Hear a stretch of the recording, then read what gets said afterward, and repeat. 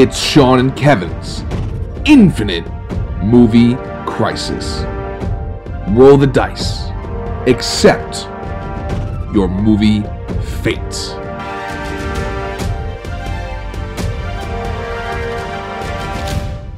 Hello and welcome to Sean and Kevin's Infinite Movie Crisis.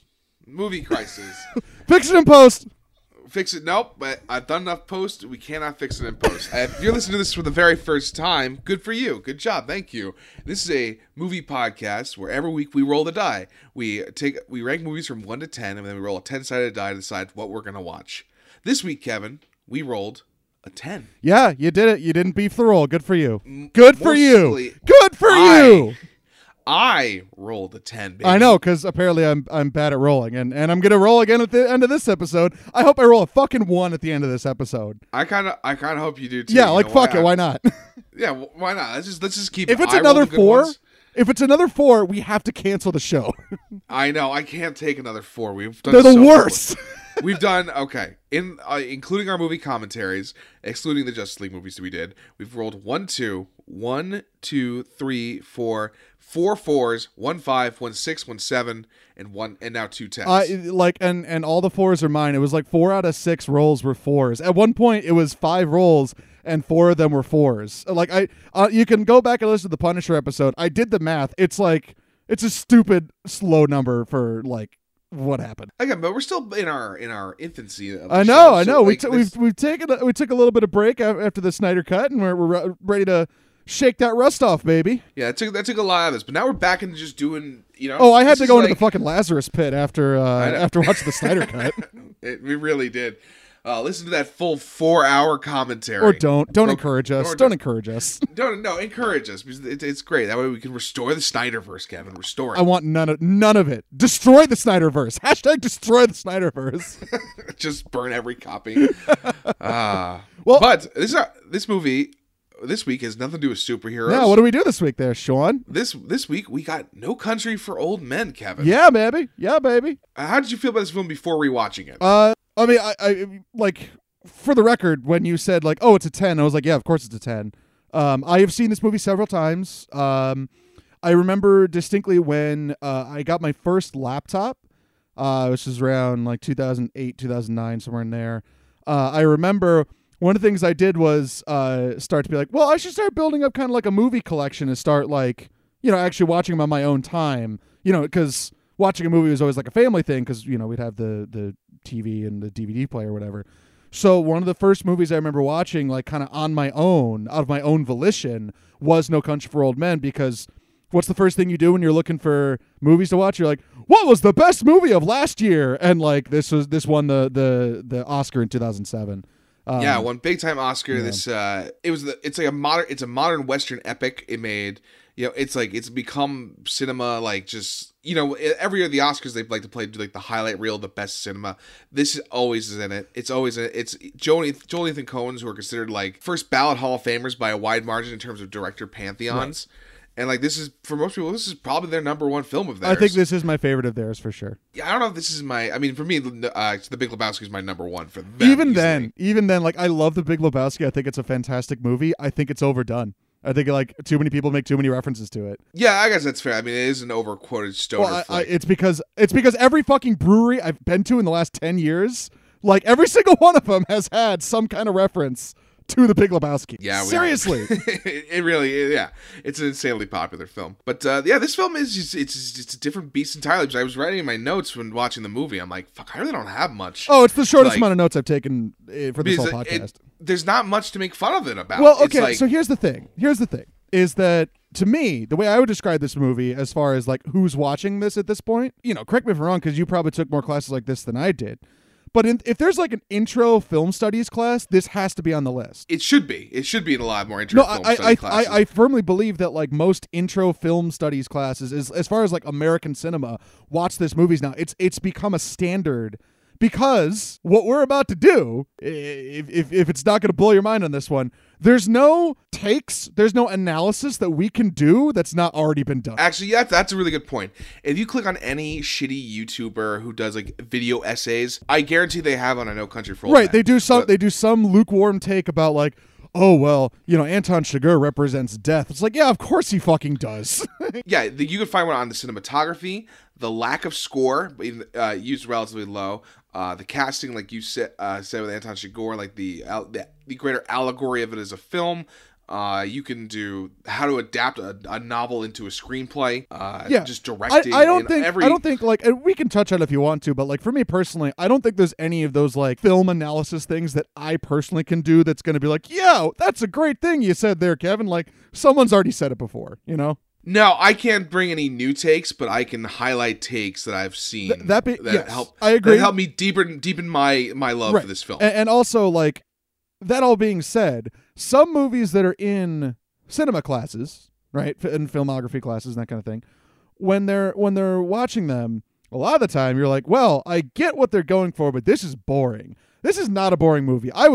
You're enthralled watching this movie. You know what I mean? I wrote down it's a slow, methodic thriller. Is kind of the way which feels like an oxymoron, but it's not. But it's not. It's just like there's these slow pans across the beautiful, just that Western Texas vastness of Americana. It's just like it's so engaging. It's kind of like there's a reason why so many things are set in this area. But yeah, it's an epic film. It's hard. Again, it sucks because we're kind of a comedy podcast. And I really tried hard to find some jokes. There's a couple things, but it's nothing. There's a couple things, but I'm like, I can't even just call someone a straight up fatso in this. Like, this is really. I know. I know. It's. I mean, there's some big boys though. I know. Don't worry. It is Texas. It is Texas, and there are some Texans in this. I know, and that's the amazing part. But like, I think it's a very influential movie. I think it's been parodied a lot for a lot of different reasons. I think this movie gets confused, at least in my head, at the time, because this is right around the time I started being aware of like what the Oscars were. This and There Will Be Blood, I think it confused all the time. That I was about to bring up that as my next one. These two films are like intrinsically tied together because they are. I wouldn't say they have similar themes, but they are set in the West. They are, the titles are nothing alike. They kind of are. They just have that many syllables in them, which I guess is kind of rare. And they're fucking both dark as hell, right? They're both dark as hell, and they're both directed, have masterclass performances by literally our best actors of all time. Pretty much, yeah. With Javier Bardem and Daniel Day-Lewis, and directors who are, Joel and Ethan Coen and P.T. Anderson. Are we going to bring up that this is one of the casts of movies that is like one of the bane of your existence, just in terms of telling who's who? Yes. Would you care to explain that to the audience, Sean? I'll explain this. I made this confession to Kevin. Probably almost 10 years ago now. Yeah, it was freshman year. I always get Josh Brolin, Benicio del Toro, and Javier Bardem confused. And it really came to a peak when we were chilling in our apartment like junior year, and we were watching Sicario, and I would turn to Sean and be like, which one's that? And he'd be like, Sicario 2, which is also basically set in the same location. Exactly, I know. It's it fucks me apart. All those actors equally great. What's worse too is Josh Brolin. He was on Marin like a year ago, and he talked about how the three of them are all friends. No, yeah, they hang out like all the time. No. You're killing me, guys. You're killing me. It's just a really fun game to play. If any of you audience ever end up hanging out with Sean, don't know if that would ever happen, just fuck with him by being like, hey, is that one Benicio del Toro or Josh Brolin? You'll be like, and I'm like, it's Javier Bardem. Yeah, I will say I think I get Benny and Josh Brolin confused more than but then Bardem. I mainly get Bardem and Benicio del Toro confused, but then I get Benicio and Brolin confused. Yep. And every now and then Brolin and Bardem. Now tell me, Sean, which one is not in this movie? That's easy. Come on, Javier Bardem is not in this movie. Benicio del Toro plays. No, I know it's Javier Bardem. It's always. But people, we're joking, but I do like. It's you know what it would be if you and I were writers on SNL. That would be our 10-to-1 writer's sketch. You know what I mean? Like we need a 10-to-1 sketch that only we find funny as the writers. We would do like a game show where it's just Benicio del Toro, Josh Brolin, or Javier Bardem. Yeah. I watched this. This is non sequitur, we might probably get Kevin McKay. There's a Saturday Night Live sketch I just saw the other day where it was literally just, hey, whites, we had a good run, didn't we? This was like 8 years ago. It's like, we know it's not going to go well for us in the future. But now we just got to soak up and enjoy this moment because we're still on top. God damn it. And it's like, wow, this is a dark, accurate film sketch. But all right, why don't we break down the fundamental tenets of what No Country for Old Men is? Yeah, like So, you want to give us a little synopsis or break it down, baby. Let me break it down before we enter the diary. So, No Country for Old Men. Violence and mayhem ensue after Hunter stumbles upon a drug deal gone wrong and more than $2 million in cash near the Rio Grande, thus pursuing a epic cat and mouse like chase across western Texas while an old sheriff is hot on the trail. When the oldest, grumpiest man. Oldest, grumpiest man. If it was Sam Elliott, it would only be older and grumpier. I know. Tommy Lee Jones is perfect for this part. He is perfect in terms of grumpy old man. But like Sam Elliott would be the parody of this movie. Would be the Sam Elliott. Yeah, Sam Elliott would be in the. There definitely is a Sam Elliott parody of him in this role. Yeah, for sure. All right, this movie, as I said before, was directed by Joel and Ethan Coen. It was written by Joel and Ethan Coen and adapted from a Cormac McCarthy novel of the same name. The music is by Carter Burwell, but most importantly, we don't really always mention this, but cinematography by Roger Deakins, who is the first ballot Hall of Famer, the Michael Jordan of cinematography. Because this is a gorgeous, gorgeous, gorgeous movie. The movie stars Tommy Lee Jones as Ed Tom Bell, Javier Bardem as Anton Chigurh, Josh Brolin as Lewin Moss, Woody Harrelson as Carson Wells, Kelly MacDonald as Carla Jean Mouse, Garrett Dellenhunt as Deputy Wendell, Tess Harper as Loretta Bell, and Stephen Root as the man who hires Wells. And Benicio del Toro as who? And Benicio del Toro as the Sicario. He is not in this movie. We know that. He's not. Definitively, he is not in this movie. Okay. You say definitively. Give me a percentage of how definitive you are that he's not in this movie. I'm 85% sure That's he's not in this good movie. enough for me, baby. B+. Let's go. This movie was released on November 9th, 2007.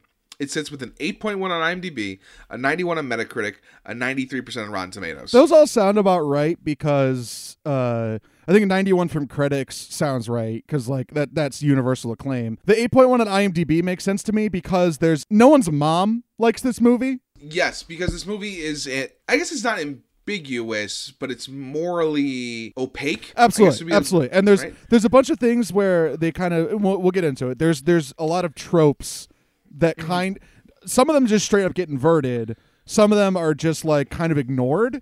And to the average moviegoer, I could see them being like, yeah, but what about this thing that usually happens in these kind of movies? It's like, well, this movie doesn't fucking care. No, this movie really does not care with any of your standard heroes and villains. Yeah, and, that's the thing. Yeah, exactly. It's just, there's so many ways you could see where it would take those stereotypical turns that just doesn't. This movie made $171 million worldwide on $74 million domestically on a $1 million opening weekend with a $25 million budget. So this was a cheaply made movie, which you would not guess. No. I mean, $25 million is still a lot of money, but it's like... Oh, I mean, like, that's an indie budget these days. It was nominated for 8 Academy Awards. It won Best Picture, Best Supporting Actor, Best Director, and Best Adapted Screenplay. Does that sound right? It was also nominated for cinematography, film editing, sound mixing, and sound editing. Okay, those all sound fair. I would like to know who got cinematography. That's the only one I want to know. Is a good question, which I have pulled up. And let me who beat him out of that? Was it There Will Be Blood? Yes, it was. Robert Elswith won for There Will Be Blood. There you go. I mean, that year was just those two movies, like jockeying. It was an interesting year for. I mean, I guess we can go through them all. So Best Picture. This is before they switched to 5 to 10 nominees. Right, it's just 5 now. This is when it's still 5. So it's No Country for Old Men, Atonement, Juno, Michael Clayton, and There Will Be Blood. That is a weird group. Yeah, I'm into all of them. All those movies. Yeah, I like them all. It's just that those were clearly the two top horses. Yeah, like there really hasn't been too many like runaway Academy Award Who years. Since 2007 has actively watched Atonement? Because I haven't. No, I have not either. I've never seen Atonement. That is a really good question. Yeah, I don't know who else you'd give it to. Yeah, other Academy Award stuff, nothing too crazy. Daniel Day-Lewis won for There Will Be Blood. That's a no fucking brainer. Absolutely, right? Yeah. Beating Tommy Lee Jones. Actually, Tommy Lee Jones didn't get nominated for this. He got nominated for In the Valley of Allah. Not this movie. What the hell is that? I have no clue, but why not nominate him for this? Was it just the same character, but just not in Texas? I guess so. I'm not going to watch it, I tell you that. You're not going to search up an obscure movie from 2007 with Tommy Lee Jones in it? All right. All right, now the only movies we're looking at, I'll click on it. In the Valley of the Law. Let's just read the description. It's an American crime drama mystery written by Paul Haggis. The film refers to the biblical valley between the battle between David and Goliath. It's based on actual events. Okay, it's like a war movie. It's about Iraq. Sorry, no one gives a shit. Best supporting actor Javier Bardem won. Obviously, this is a. There's every now and then there's no ambiguity of who's the best actor and like is gonna win. Yeah. Like they like to discredit, but like this is one of those just like no one objects to this win. No one does. I love hearing. I don't know the exact quote, but there's definitely an interview with him where he talks about how he got cast by the Coen brothers, and they were like, "Hey, here's the haircut you're gonna wear in this movie." And he was like, "Oh fuck!" Like he was just like, "Oh no," because now he's not only did he have to have this fucking 70s ass bowl cut walking around the desert in all black. Like, not only do you have to do that, now he is forever known by this haircut. Yes, he is. You know what I mean? I have the exact quote for you right now. So, director Joel and Ethan Coen used a photo of a brothel patron taken in 1979 as a model for Anton Chigurh's hairstyle. When he first saw his new haircut, Javier Bardem said, "Oh no, now I won't get laid for at least the next 2 months." That's what it was. Yep, he's like, "Oh no." The Coen brothers responded by happily high-fiving each other. Bardem's response meant Chigurh would look as creepy as they had hoped. Oh, God. Because Javier Bardem is a sexy man. Oh, yeah, absolutely. But this movie, he is not. Mission accomplished? Yes. You did it. I mean, Anton Chigurh is like, he's now in... I'd say he's a Mount Rushmore villain. Oh, yeah. Right? I mean... In terms of antagonists? Yeah. He's iconic. A lot about this movie is like... When you think of the 2000s in terms of movies, this is like it's one of the best ones, and he is the most iconic person in this most iconic movie. And it's really he is what you think of when you think of this movie, right? And the thing is, like, when I'm sometimes once in a while I have like a collection of movies on my hard drive, and I'll just go through and I won't necessarily watch the whole movie. I'm like, I want to see like a couple scenes from here or whatever. This is a movie where, like, there are certain scenes in it, which we'll talk about in the diaries, where I remember watching this as a whole for the first time in a long time last night. We would get to, like, a really iconic scene, especially one with him in it, and I'd be like, I have seen this particular scene, like, at least 100 times. Yeah, I thought the same thing, too, because I was like, I got, not bored, but I guess I was just so used to seeing some of those scenes. The impact, unfortunately, wasn't there, and that's on me. I know that's on me. And you know what this is? I rewatched it like 6 months ago, also before we even started doing this podcast. Yeah. I'm like, oh yeah, it needs an extra little oomph sometimes. Yeah, it doesn't take away from how amazing those scenes are. As someone who has seen a lot of them a million times, it loses the impact a little bit. Now with that, Kevin, I have one thing to ask you. I know exactly what you're going to ask me. What's the most you ever lost in a coin toss? I fucking knew it. I knew exactly what you were going to go for. I knew exactly that's what you were going to do. I mean, what else was I going to say? Like, really? I'd like to respond with another question. Mm-hmm. What's the most you've ever lost in a game of odds are? I was with a friend last night having some drinks, and I tried teaching him odds are, and he just didn't get it. How do you not get it? It's a great drinking game. He was pretty drunk, but I was just like, come on, how do you not? Oh, it was disappointing. I had to explain to him all the stuff Dan Lincoln and I would do to each other. I personally have never actually lost a game of odds are, but that being said, my favorite story ever, real quick sidebar with odds are, the most I've ever seen someone lose on a game of odds are, friend of mine, this was St. Patrick's Day like 3 years ago, back when we could go out to bars and it was fine. We were out at a bar, like we had been drinking all day, and we're sitting there. It's this Irish bar in Rochester, New York, and I look across, and someone has left their own, like their drink. It looks like a rum and coke probably, but the ice has completely melted. It's been there for a minute. You know what I mean? Like it's a dead soldier. You know what I mean? It's a dead soldier. Yeah. I turned to my friend and I was like, "What are the odds you down that right now?" And he goes, 1 in 50. And we both said 46, and he had to drink it. That's the most I've ever seen someone lose in a game of odds are. It is so gross, but it is so riveting. Highly recommend it to all of you if you haven't played it. It's great. But let's get into our viewing diary, shall we? I got nothing funny. It's done. We're done. It's over. I really don't have. No, anything there's a funny. couple things, but like we can go through quickly. We don't need to get in the minutia. I don't think. Yeah, we don't need, like, you just going through the story of it. So it opens in 1980, where it starts with Anton Chigurh has already been arrested in Texas, and then it just starts with a brutal murder. The whole opening of all three of our main characters, but especially Brolin and Bardem, the opening introductions of those characters, their whole sequences are so engrossing. You know, they're kind of intertwined a little bit, but like just the cinematography, or like the shot of fucking Javier Bardem, like of Anton Chigurh, like rising in the background but out of focus. Well, and he just comes up and fucking garrotes the guy. Oh, fucking Yeah, great. just a brutal, and then of course you get crazy eyes too. Those crazy eyes. What I wrote down. I wrote down this look on Javier Bardem's face is haunting satisfaction of glee and brutality, and I'm like, yeah, he just has this just. Well, Mr. Poet, I wrote down. Yeah, he's got a cool look on his face. He did have a cool look on his face. know. I was an English major, Kevin. Yep. I wrote down, this is like one of the power of filmmaking of turning the captive bolt pistol into like this iconic weaponry. It's so unique. Just like, because who the fuck would think to use that in that way? It's got to be directly from the novel, because my understanding is this is a very Yes, close adaptation from the novel, right? Basically, what I've read, the difference with the novel is actually they just took out dialogue. Oh, okay. Like there's a little more exposition. Well, and isn't stuff, the and novel but written kind of like a screenplay? Basically, Tommy Lee Jones has more to do in it, but that's kind of about it. Yeah, I'm looking at it right here, real quick on Wikipedia. They say the major difference is what is focused on.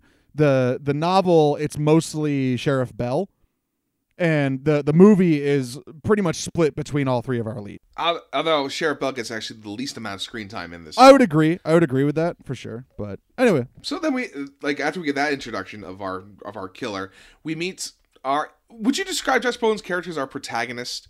yeah, at least you're at least at first, yes, absolutely. Because he's kind of neutral. He right? is. If Oh, we're- he's if we're absolutely playing neutral. D&D. Absolutely, yes. D&D, because he's a man who takes an opportunity to make some money for himself. Right, and yeah, absolutely. He has ethics to what he's doing, but and I like, again, just a video essay.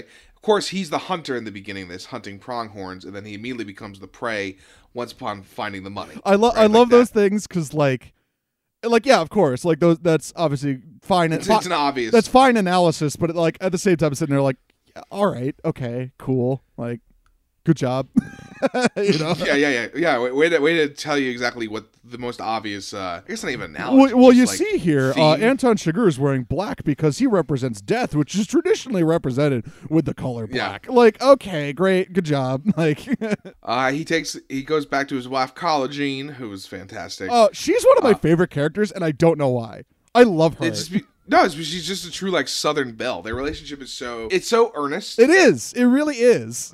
It's like, oh, he's like, I'm gonna take you back and fuck you later. And she's like, I'd like to see you try. And she's like, I'm just not going to say anything. And he's like, that'll work. Like, it's just great. And I like too just that Brolin, again, they show just how smart Brolin's character is. That he knows people are gonna come looking for this money Right. immediately. Like, there's a version of this where he's just an idiot like Hick, who's just instantly spending $2 million. I couldn't agree more. Like, one of my favorite features of this movie is that, I mean, you know, correct me if you have a counterexample, but like, I think that almost every character in this movie is pretty damn smart. Yes, they're all good at what they do. Right. Like they're basically, it just comes down to what positioning they're in. Right. It's all like, if you the you know, what ends up happening to each character, a lot of it is just random luck. And it's also just random fate at Right, times too, exactly. right? I guess we jump ahead to the end when Chigurh gets hit by the car. Like, that's just a random instance of, you know, that happens to him. Right. And one of the you know, basic like lukewarm takes on this movie is that like this movie deals with determinism versus random fate type thing. Like that is a major theme of the movie, is like, you know, and it's very interesting because a lot of the time in thrillers, the reason that someone gets caught or the reason that someone dies is because they made a mistake and got outsmarted by the other character, right? And this, not really though. Like, they don't really get outsmarted. It's just more of just they got closed in on. Like, I mean, I will say Chigurh is the better killer, and he's better at what he does than the other two. Right. But it's not for their not for their own failures. What I wanted to write down in the moment, based off of what you said, was that, you know, Josh Brolin's character is really dumb guy smart, He's not dumb guy smart though. Yes. He's average guy smart. You know what I mean? Yeah. Like he's just like Yeah, like he's got that average ingenuity of like just a regular person, a blue collar worker, but who is actually super duper smart. Yes, I would agree with that because he's a Vietnam vet, so Right. he has some weapons training and stuff. Okay, so I would say the big. Sorry. How about that opening though? Like the hunting scene of him discovering the drug deal. How brilliant it is because you know exactly what happened and you know exactly what's going through his mind across this like 20-minute sequence, and he says maybe like 3 lines of dialogue. Never so we should mention he discovers a guy who's still alive inside one of the trucks who's just claiming out for water. He's like, I don't got any water for you. I'm gonna try to do my best, bro. I love what he's like. Close the door. You know, hay lobos. He's like, there's wolves, and he's like, hey, there ain't no lobos, and just walks away. Yes, it's quite funny, but you know there's definitely again bad directors and writers would have him saying like, I bet some sort of Mexican drug deal happened here, Right. Like as opposed to just Having faith in Yeah. the audience that like you can show them what's happening, and someone sitting there would be like, oh, that's what's going on. You know. See, if we want to say there's one dumb mistake he makes is when he goes back to bring water to this. That is the only mistake he makes, and the funniest part of it, again, this is like a basic interpretation, but like he gets punished for trying to do a good thing for a bad person. Exactly. You know Well, what I I mean, there's takes on this too that basically him taking the money in general is his original sin. Taking the apple from. I've seen that take on. But like he's taking it from drug dealers. Yeah, exactly. It's not like he's not robbing a poor person. Like it's just him taking. I mean, again, you can say money is the root of all evil. Yada yada Right. yada. But like in my head, like he got punished for trying to do a good thing. Like that's the first take I had, and then I was like, but he's trying to do a good thing for probably a bad person. Yes, exactly. I mean, you don't know. That is the most bent over backwards way of saying that. Oh, he tried to do a good thing, and that's why he got punished for doing a good thing. I don't know. So he goes back, and then of course, the people who had the money and the drugs are gonna survey on the scene. He obviously instantly is like, fuck, I fucked this up. A great escape. There's a great shot. I'll write down where he's running into the storm. I'm like, that's how you write a good metaphor, right there, motherfucker. Oh, when he's running, and there's like when there's a fucking. You see a bolt you of see a lightning bolt in of the lightning. distance. Do you think that was Yeah. added in post, or was that just something that happened? It looked so good that it looked natural. Because that looks but like real lightning to me. Like very off in the Yes, distance, real no. lightning. it does look very real. And I think they might have just gotten lucky on the day. I agree. With a plan of that. Well, because like, out in the plains of Texas and like the breadbasket of the U.S., those are some of the most intense thunderstorms in the world. They're like crazy intense thunderstorms. yeah, but I love that as just a metaphor of him literally running into Right. the storm. You see, by Sean, doing he's this. running towards the storm because the bad things are about to happen to him. We get a fucking great dog kill. Oh, love a great doesthedogdie.com? Yes. Yes, he does. I wrote down, if you take notes, there's 3 dead dogs we've seen so far. 2 in the initial surveillance Yep. scene, and then him waiting, loading his gun, getting the water out, cold cocking it, bam! And also, 10 effort points to that dog. He ran after him dog and did- swam after him for like a mile. That dog did its job. Good for the dog. Before this sequence, before he comes out, I just wanted to throw out 2 of my absolute favorite lines of dialogue in this whole movie. He's first talking to Carla Jean, and she's asking him like, "Where'd you get that? Where'd you get that?" And she's like, "Where'd you get that pistol?" And he's like, "At the Getting Place." Like, it's just The such a Getting Place. good line. Yeah. And then also, I would argue iconic scene that happens twice is we see our character wake up in the middle of the night, sigh, go like, all right. And it's like, wait, what? And then he's going to go give him water. Like, it's just, I love it. I really love it. Okay, then basically next thing that happened is the Shigor. As I play the clip, what's the most you've ever lost on a coin toss, friendo? I didn't even which write is anything so down good. because I've seen it so many goddamn times. I've seen it so many times. You've seen it. It's great. I wrote down, and this is no knock on the guy at the gas station clerk, Right. but it's a little like Michael Jordan versus Stephen Hawking at basketball here. You know, He's doing fine, okay? I said he is holding his He's own, doing but fine. he's But doing yes, okay. you are playing pickup with Michael Jordan. That's what's happening. Yeah. I wrote down it's like the scene from Wayne's World 2. It's like, I know it's a small part, but you don't think we can get a better actor? When do you when do you close? We close now. Close about dark. Close now. Yeah, the coen brothers are always great at finding these really small the small roles, just like very authentic feeling people. Oh yeah, like Because they literally pulled through- him out of a gas station in El Paso. Yeah, exactly. Then we finally. So do you know what date's on the coin? 1958. So that 22 years later. So that's only confirmation that it's 1980. We get like two. There's like two confirmations 1980. At the very end, there's a gravestone that says through 1980. That's about it. So that's the only time because it's weird because Texas is so, I'm not gonna say backwards, but there's times where you're like, this could be happening right now. I mean, that's another theme that I don't think gets analyzed as much. Is this the whole on the surface thing for the sheriff? Our sheriff character is like, he's like, what? This world is changing around me, and like, Yes. I mean, even in when he goes out to the drug deal scene, they go on horseback. You know what I mean? Yeah, Like that exactly. just feels like a throwback thing that feels strange, but at the same time, it's like, well, yeah, it's a good way to get out there because you don't disturb the evidence. Like. So this is where we start actually get introduced to Tommy Lee Jones and Garrett Dillahunt. Garrett Dillahunt's fantastic in this. He's one of my favorite actors who just doesn't get. He's Deputy Wendell. Yeah. And I'm like, this guy pops up everywhere. He's always good. He's like, when the car's on fire, they come. He was my least favorite. Really, I loved him. I thought I thought he stuck out like a sore thumb. I thought he was great. He cut to send another car that's on fire. He's like, should have brought Wheaties to this roast. little southern charming boy. I mean, I guess you know why he stands out? It's probably not him. It's probably that his character is kind of an innocent guy. I know. I think his character's supposed to be just like a good old boy, Right. like. But he's younger like than that. Tommy Lee Jones.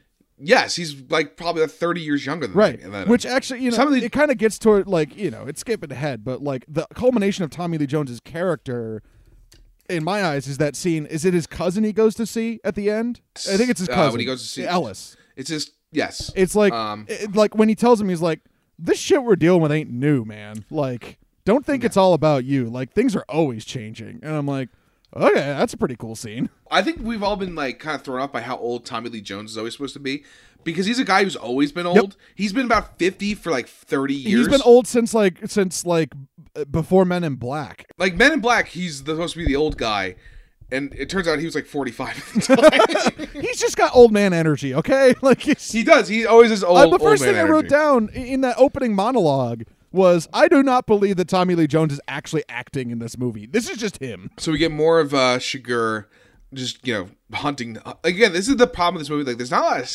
there are a lot of scenes, but they're all quiet. Not a lot happens, but a ton of stuff happens scene to scene, because it is just him following the money.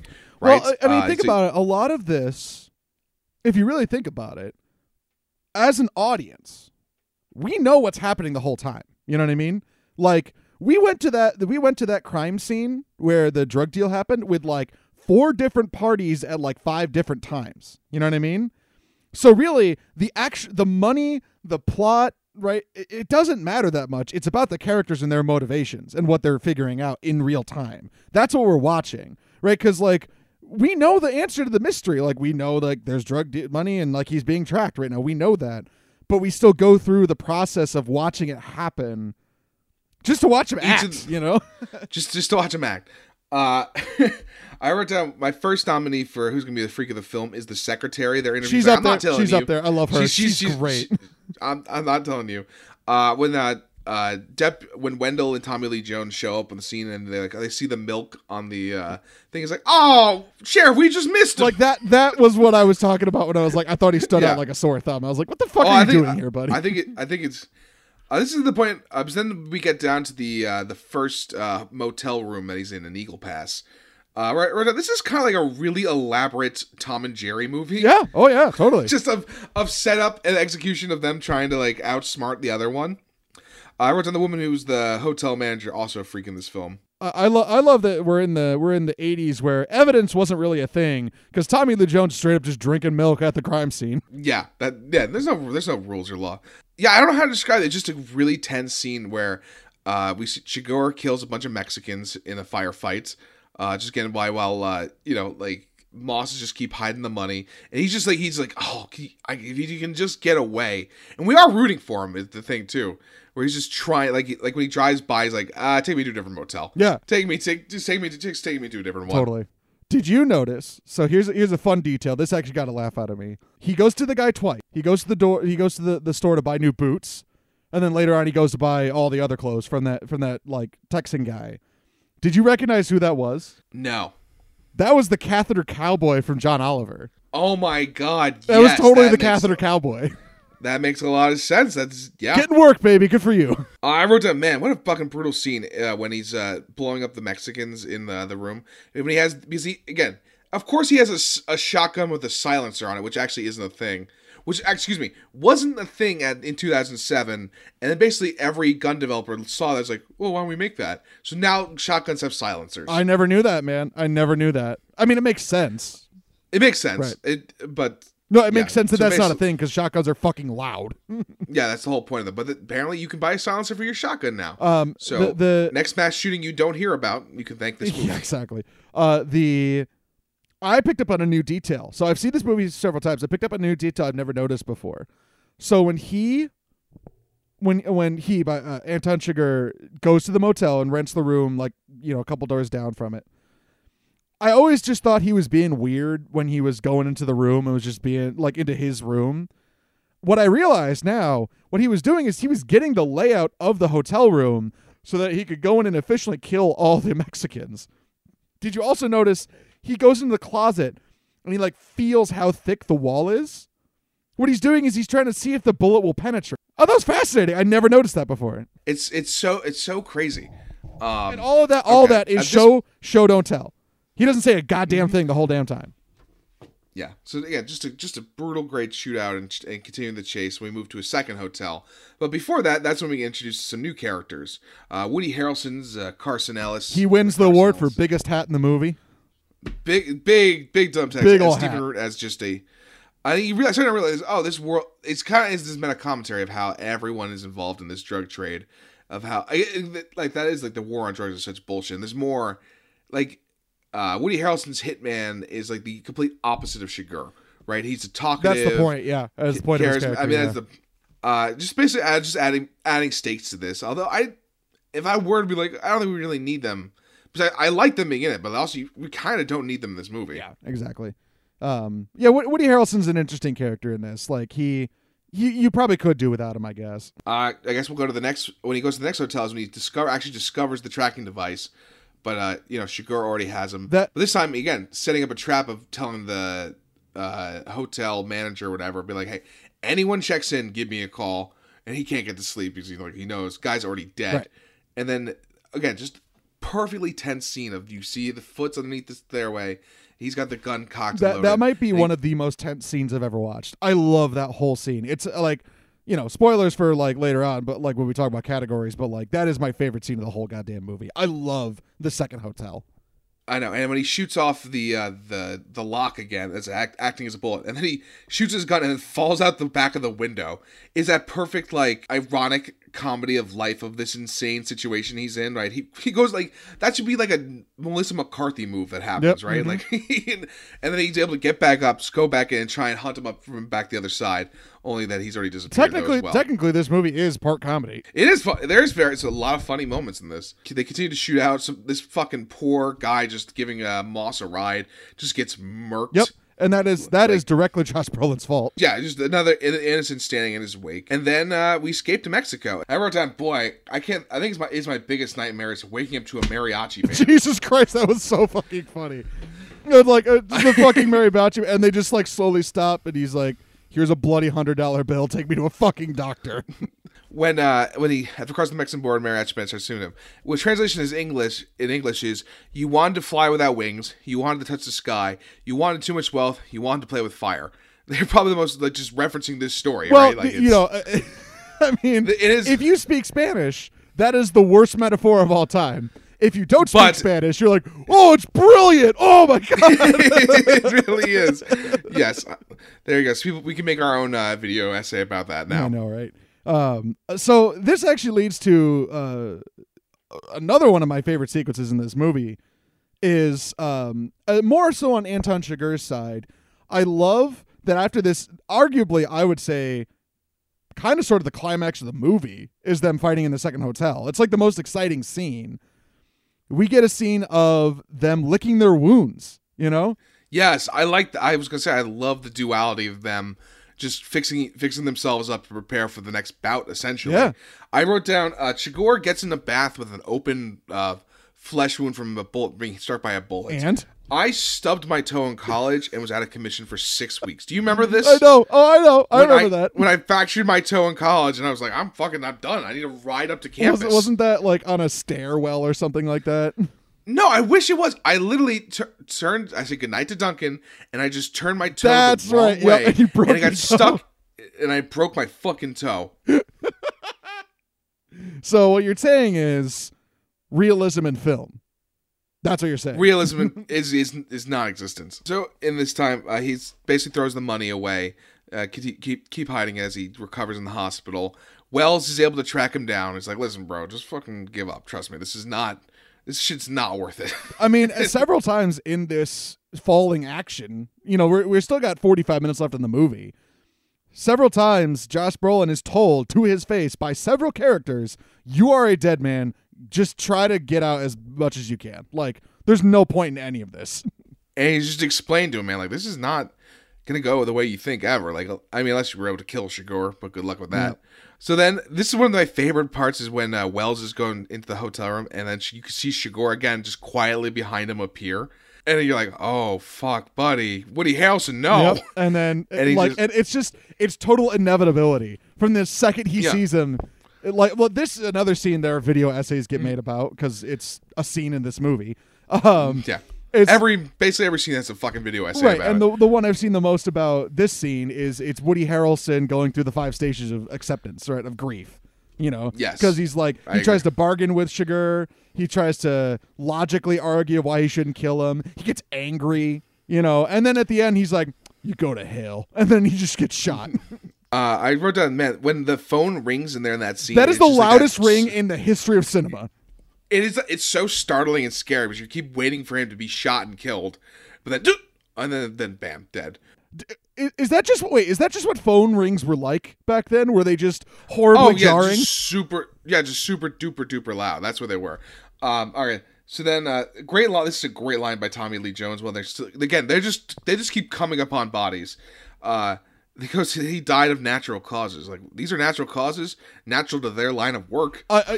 Great line. Love it. Fucking love it. Great old man. I really wrote down for the last. I wrote down like 2 more things for the rest of this movie because like there was just wasn't much more to make fun of. I just wrote down grumble, grumble, young people. Well, old people. I wrote down.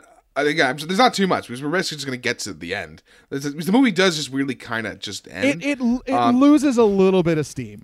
Just Yes, it's the I mean, falling you action. It's just really extended falling action. Yeah. So when Lewin Moss, Josh Brolin's trying to get back across the border, and he's fighting with the border guards, like, "You jacking with me? You don't jack with me." That guy, funniest part of the whole movie, I think, probably. Okay, I hilarious. I also would throw him into the freak of the film. I wrote down, "Goodbye, Stephen Root." Just goodbye. You're dead. We see Carla Jean and her mom down in El Paso. Her mom, oh my God, what a Texas woman. I know. And now I got the cancer. Now I got the cancer. Thank God there's some gentleman left in this town. Oh, and you're Mexican. You don't really see Mexicans in suits that often. You're like, oh my God. I don't know why she's a Jewish mother now, but that's essentially. I don't know. We're not good at accents. You're always looking to see what's coming. That's why no one can ever see it. And then this is probably one of the craziest parts of this movie. So he goes to the next hotel. And he's like, then he has the beer scene. He's like, I know what beer leads to. I know, like, I'm not coming in to fuck you, basically, with that chicken thing. Yep. And then Tommy Lee Jones descends on the thing, and Moss is just dead. It is very interesting because, like, that should be, by rights, that should be the climax of the movie is that shootout. Yeah, that shootout, like, we see our protagonist just die. Chigurh wins. Because even, something happened. But, because Tommy Lee Jones is actually the main character, right. Even though he's least screen time and stuff to do, he just descends on it. He's like, oh, fuck. And like I said, in the novel, he is the main character, and, like, he learns about all of this happening secondhand. You know what I mean? And that's what's so interesting about the movie is, like, as the audience, we actually learn about it firsthand because we get to see it happen. And then we're just here to watch Tommy Lee learn about it. And I just think it's interesting. I don't know if it's good or bad. I think it's interesting. I think it's everything. So, like, after that, so he returns to the hotel room to kind of see what happens. Another really great tense scene where Chigurh is just hiding behind the door after getting the money. Right. And you see the blown out lock still, and he's like, and like you just see it's going through his mind of like this is his his decision not to keep pursuing Into the Room is like basically his decision of being done with this world, is the way I read it as for our visual essay we're doing. Then he visited. It's actually his uncle Ellis. Okay. And he tells him his plan to retire and how he's outmatched.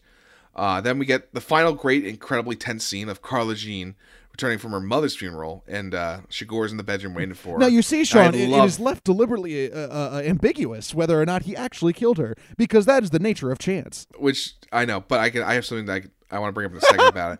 But I love just the way she's fighting with him, because it's a fight no one else would fight with her. She's not even like pleading with her life. She's basically just calling out the fallacy of his logic. Oh, yeah. He's just like, you're pulling the trigger, you idiot. And then the movie ends in when it's just him telling you about a dream he had. Yeah, it is. Right? It is a down ending. Down, quiet ending. And then and I wrote down that it might as well end with him finishing with saying it, him talking about his dream, and him going, "For it 'twas no country for old men." If that had happened, the movie is a 7. It drops down 3 fucking points. It's like in the part of when the rat is on the roof of the. But yeah, it's just like we barely. This is probably one of the quiet. I think we talked more about She's All That's plot than this movie's plot, but this plot is more interesting and engaging and infinitesimal, right? Like, oh yeah. So when you talk about the ambiguity of Carla Jean's death, right?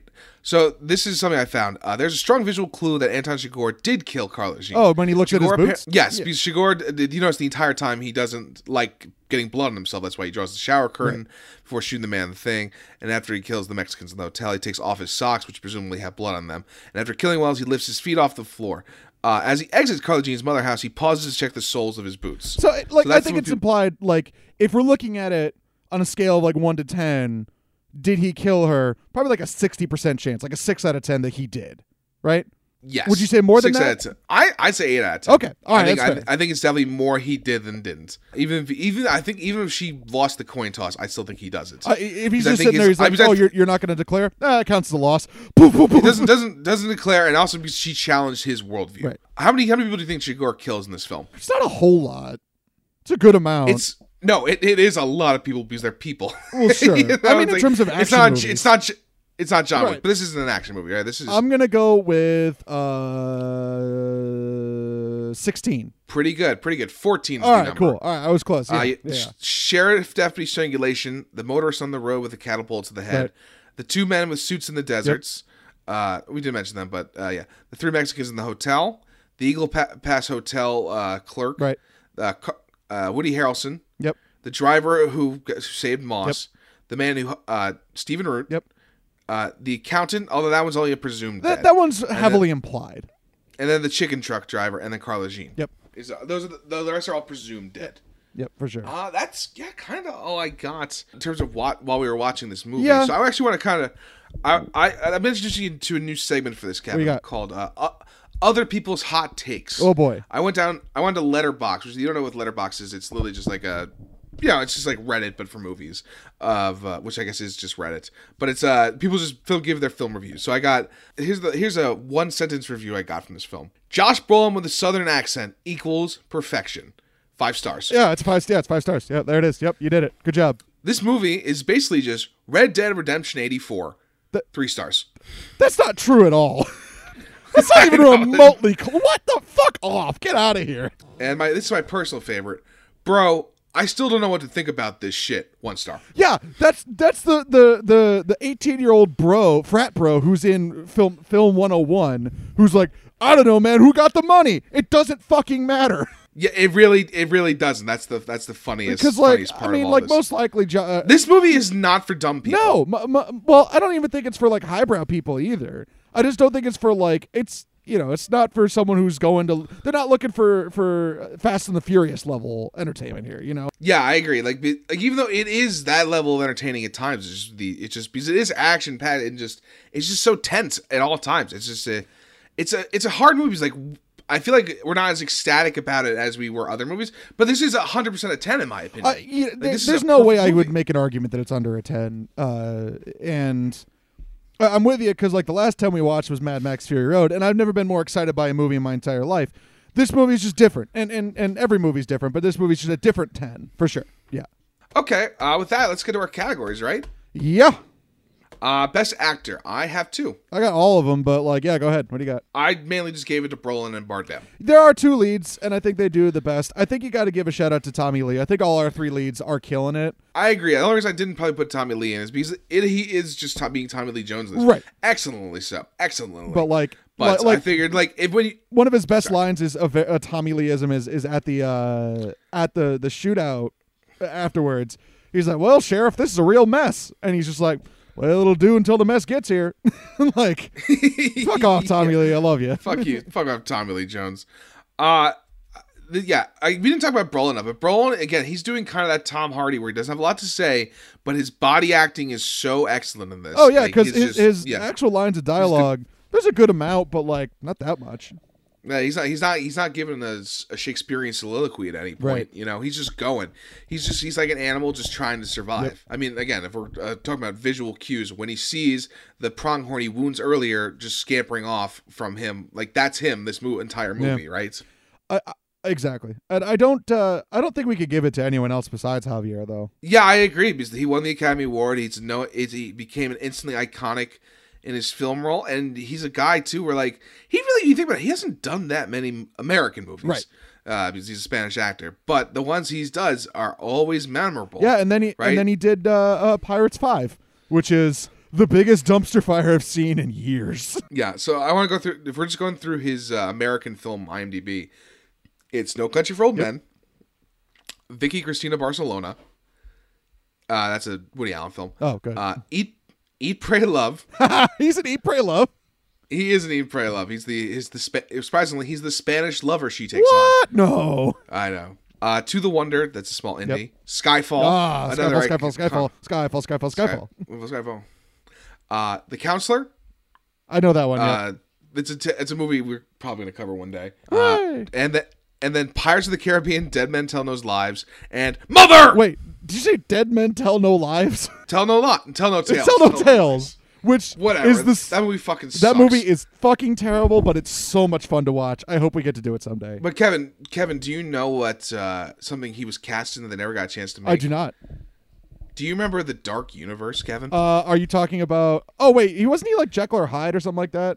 He was gonna be Frankenstein. That's what it was. That makes zero sense. It's Monster. Yeah. That was the thing. Oh, and he's in the upcoming Dune.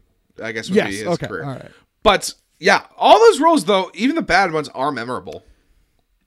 I'm not going to give any credit to anything that happened in Pirates 5. Everything else, yes. Pirates 5, okay, dumpster fire. Fair enough. All right, so Javier Bardem, congratulations. You can add this award to your sheet. Your statue is in the mail, my friend. All right, worst actor. This is controversial. I just have a non-applicable. I'm with you. I was going to say the deputy sheriff, but you have convinced me that the reason he stuck out to me was because of it was intentional for sure. Yeah, he's just supposed to be just playing adult, right? Yeah. So I honestly I made the joke about the convenience store guy, but I'm like, even then he's actually kind of doing a great job in this role. No one gave a bad read in this film. I couldn't think of a single moment. I mean, the Coen brothers. It's clear that they're great on set for getting things out of actors for sure. So worst scene. I'm also going to skip to that one. I got nothing for that as well. There's no just bad scene. No. Like there's not even like a slow scene. Right. Like it's just maybe the one diner scene. Maybe when Tommy Lee's talking to Carla Jean, but like that's still a very good the scene. weird thing about that scene, I'm glad you brought that up because it's been a while since I've seen the whole movie, like I said. Yeah. That diner scene, when he starts talking about the cattle gun, I was half expecting him to be like a light bulb moment of like, oh, that's what killed that one person. But it doesn't. He never figures it out. No, he never does. And he, like that, again, lesser movies, it's the traditional, the cop gets the bad guy. Right.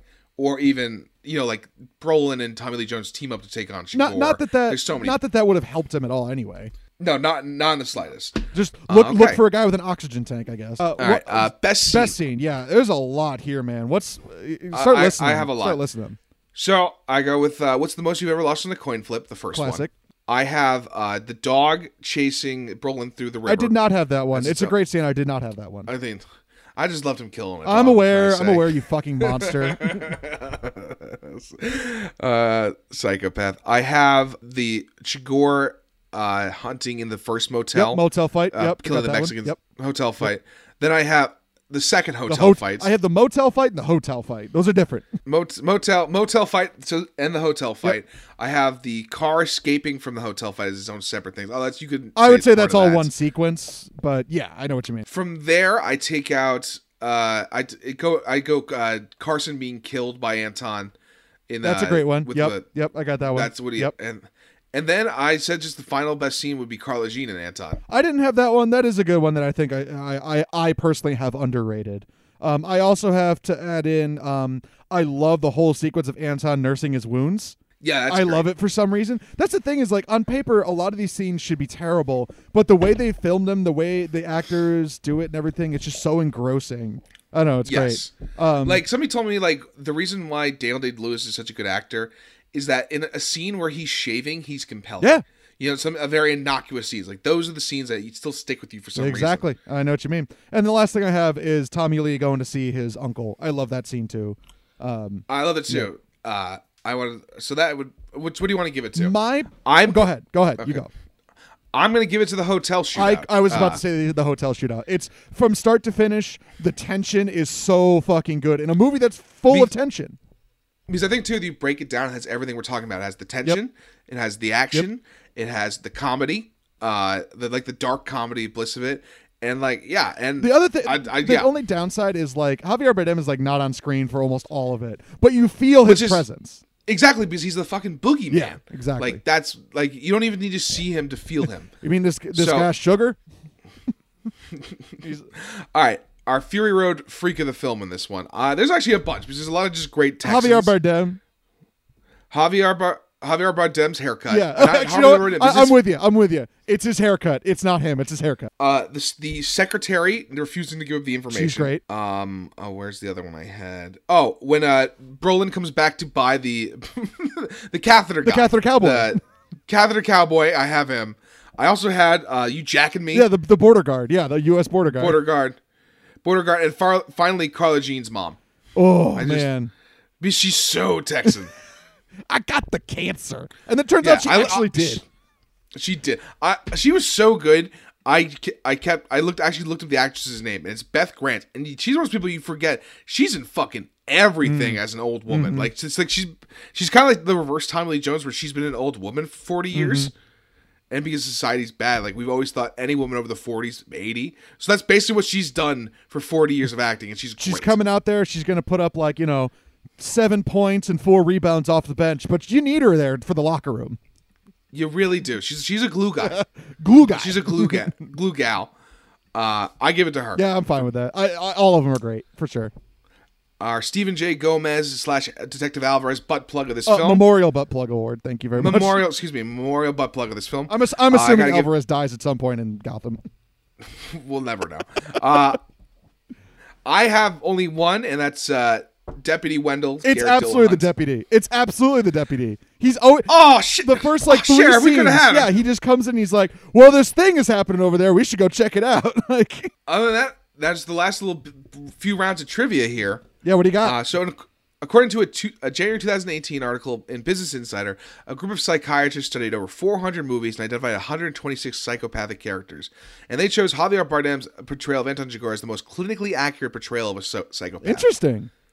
Yeah, right? Like, I don't know what a real psychopath is like, but I know he scares the fuck out of me. Right. There's a delineation between a sociopath and a psychopath.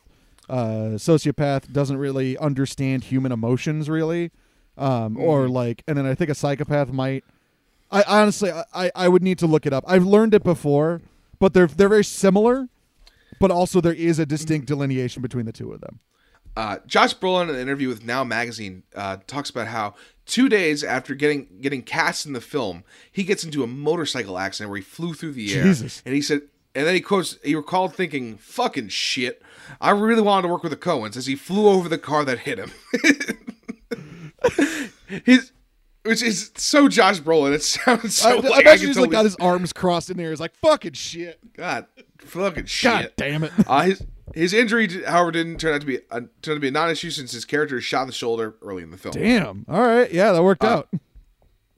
Josh Brolin also when he was auditioning for the film, was working on the movie. Was working on Grindhouse with Robert Yeah, Rodriguez. yeah, okay. And so he sent in an audition tape, in which he ended up actually having the audition elaborately shot with a theatrical camera they were using, directed by Quentin Tarantino, and with Robert Rodriguez reading his lines with them. When the Coens saw the Brolin's tape, their response was that they loved the lighting. Ah, there you go. These, as I said earlier, the suppressor in Anton Chigurh's shotgun was specially made for the movie. Such a device did not exist at the time, so the Coens had one to invent one for the film, and since then, gun manufacturers have made one in real life.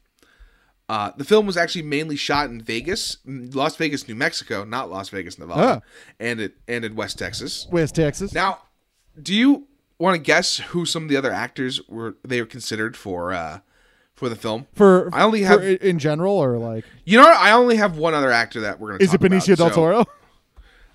It would be funnier if it was, but this is an interesting one. Heath Ledger was their first choice.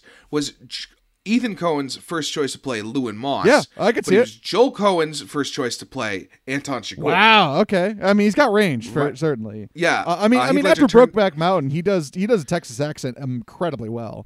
Oh, he was such an incredible. We're gonna do The Dark Knight one day, and I hope we do a couple other Heath Ledger films. He was an incredible. He was an incredible actor. Yeah. And that we just again lost too soon. And was also known for fucking shitty rom-coms when he was like a teenager. Hey, whoa. 10 Things I Hate About You is a fucking great movie. I don't know about that. It's an 8. Oh, fuck off. There is no rom-com that's an 8. That's not There's true no at all. rom-com that's an 8. When Harry Met Sally's a 9. But like that is very different. That's than a you know rom-com. We're moving on. That's different than you know it. All right. I tabled the discussion. Garrett Dillahunt auditioned 5 times for Anton Chigurh, but got Deputy Wendell. Well, sorry, buddy. Heath Ledger turned down the role because he took on the Joker, and he had to prepare for that. Ironically, even though when you think about the Joker and Anton Chigurh are pretty similar characters. I would agree with that. And also, isn't Anton Chigurh supposed to be like of Mexican descent? Like, yeah, I mean, I assume they would have changed the. Who knows? Yeah. Who knows? Yeah, I don't know. Here's one that's just nuts. It has something to do with the movie. Did you know Tommy Lee Jones was roommates with Al Gore in college? I did actually know that. That's just wild. This is true. Isn't that an insane thing? Is there a dorm room you want to go into less than that? Oh, it sounds terrible. That's a horrible place to be. And I think that's all we got here on freaking No Country for Old Men. Yeah, man. It's a classic. Do you think, everyone should watch it. Do you think this is a 10? I guess the question is, do you think this is a 10? Yeah, it's iconic. It's. I think it's a 10 I as feel well. like there's nothing. I'm not going to say it's a perfect movie because there's really not really such a thing. But there's nothing. There's no argument I think to be made to be like, well, it deserves to take this point off because of this. Like, I think it's a 10. I think it's a 10. Definitely on our scale. We literally couldn't find anything to make fun of it about. That's its biggest detriment. Except the honestly. Catheter Cowboy. That's about it. Catheter Cowboys was the best thing Which we didn't could come up happen with. until like 7 years later. God, probably longer. Probably like 10 years later. That was like probably. I don't know. It was like early Okay. John Oliver, but no, it was like probably Yeah. 8 or 9 years later. Yeah, it's probably 10 years. Yeah. Okay, it did ruin our streak of movies in a row saying the title. All I'm saying is that your idea of how to end the movie would have saved it. It would have saved it, but ruined the movie. I'm serious. If he had said, he's like, and then my dad turned to me and said, "It's No Country for Old Men." That movie's a 7. It fucking Plummets plummets. to a 7. All right, all that's to do is now we have to replace No Country for Old Men on our list. Okay. So Kevin, you want me to read off what we have? The nominees. Before you do that, all I'm saying Okay. is, like, we stick with what the current list is. Mm-hmm. On the last time I did this, y'all corrected me for rolling a 4 and thinking that meant Yes. we were going to watch Reign of Fire. Instead, you're like, Yes. no, it's Ava instead. All I'm Yes. saying is, if you look at how our list is done, a 4 from the bottom is Reign of Fire, and every other list is from the bottom. That's all I'm saying. No, everything else is from. I read them top down. But like our current top 10 list is top 10, 9, 8, 7, and so like all Okay, the, okay. You are right, but the way I did it is not that way. So In I'm not terms of saying we si- if change you'd it. like- We can't change it. No, it's in there. We're not. Ava must stay. If you want, I'll start reading them from bottom to top. Well, as in like the And that'll bottom be is a the- 1. Okay, Yes. yeah. No, in terms of what it reaches in the That's top. fine. Okay. If that's the case, so this is for our future next watch of what is a 10. Go for it. Now that we've corrected this, so from the bottom up, this is if we roll a 1, we get this. At 2, we get the next one, so on and so Go forth. for it. So our new number 1 is Eternal Sunshine of the Spotless Mind. Never seen it. I hope it's a perfect film, in my opinion. I don't know if there's such thing as a perfect film, but it is fantastic. 2, The Social I Network. really need to rewatch it. It's been a while. 3, Casablanca. Never seen it. 4, The Exorcist. Seen it, loved it. 5, Once Upon a Time in Still haven't Hollywood. seen it. And 6, Boogie Nights. Seen it. Classic. Been a while. I was Classic. I was in high school when I saw it, so I should see it again. That one we would have some fun. All right, here we go. All right, Kevin. So please roll a 6-sided die for us. That is Once Upon a Time in Hollywood. That's a 5. Okay, that's a 5, baby. All right, I'm gonna move it up. Oh, you got it. All right, go for All right. it. Yeah, I got it. I can take it All out right. and, Now it is time to roll for our next film. now we roll a 10-sided die. It's Kevin's turn to roll, so we'll probably watch something. Oh, we're shit. gonna watch some shit, my dude. So our new 10 is Once Upon a Time in Hollywood. 9, Skyfall. 8, Drive. 7, Con Air. 6, Oblivion. 5, Frank. 4, Ava. 3, Amazing Spider-Man 2. Ugh. 2, Cats. 1, Catwoman. Oh, like all you right. go. It's it is how the list is supposed to work. But like as you're going down that, the oofs get higher and higher. You know what I mean? it really does. And it's like it's not that shouldn't be surprising, and it isn't because that's how it's supposed to work. But like every time you read it, I'm like, yeah, oh, okay, oh no, So, all right. So you're ready for my hot take right now? I kind of want to get Cats to get it out of the way because I also think it's going to be taken off HBO Max at some point so they can hide this movie forever. Which means we'll either have to buy it or go to some sketchy site to watch know. it. So I kind of want to get Cats just to get it done. All right, baby. Is there All right, anything on what do this- I want? Should I say Drive? Just say I'll say Drive. Drive. We're never getting Drive. All right, let's do All this. right, here we go, baby. Here's a 4. It's a fucking 4. I guarantee it. Oh. Okay. Huh? What's that? Oblivion. What- It's a 6. Oblivion. Okay, that's I've a never fun seen one. it. Like, A 6? Oblivion, this is a very 6 film. It's starring Tom Cruise. It's a sci-fi action flick. It's I've only seen it one time. I remember being like, that was pretty good. But like I can barely tell you anything about this film. But you got Tom Cruise. It actually has a 7 on IMDb then I'm looking at it. So yeah, that'll be fun. So yeah, we got a 6, baby. We got a 6. We're doing Oblivion. 6. This should be an interesting watch. I feel like I haven't seen it in ages. You've never seen it. We don't have any precursors coming into it. We get to talk a little Tommy Cruise, baby. I'm in for some crazy Tom Cruise energy. This ought to be fun. Oh, 100%. All right, other than that, everybody, thank you for listening. Please like, share, and subscribe. Tell your friends about this podcast. Let us know what you thought about it by messaging no one because we're not on social media that much. I'm not. So, Fuck that place. You can message me at BigBarry63. Other than that, wait, and I have one more thing to say. Ben Affleck, come on this Benny, pod. baby, Benny. Benny, baby, Benny. Benny. Come on the pod. Come on the pod. Come on the pod. Bye.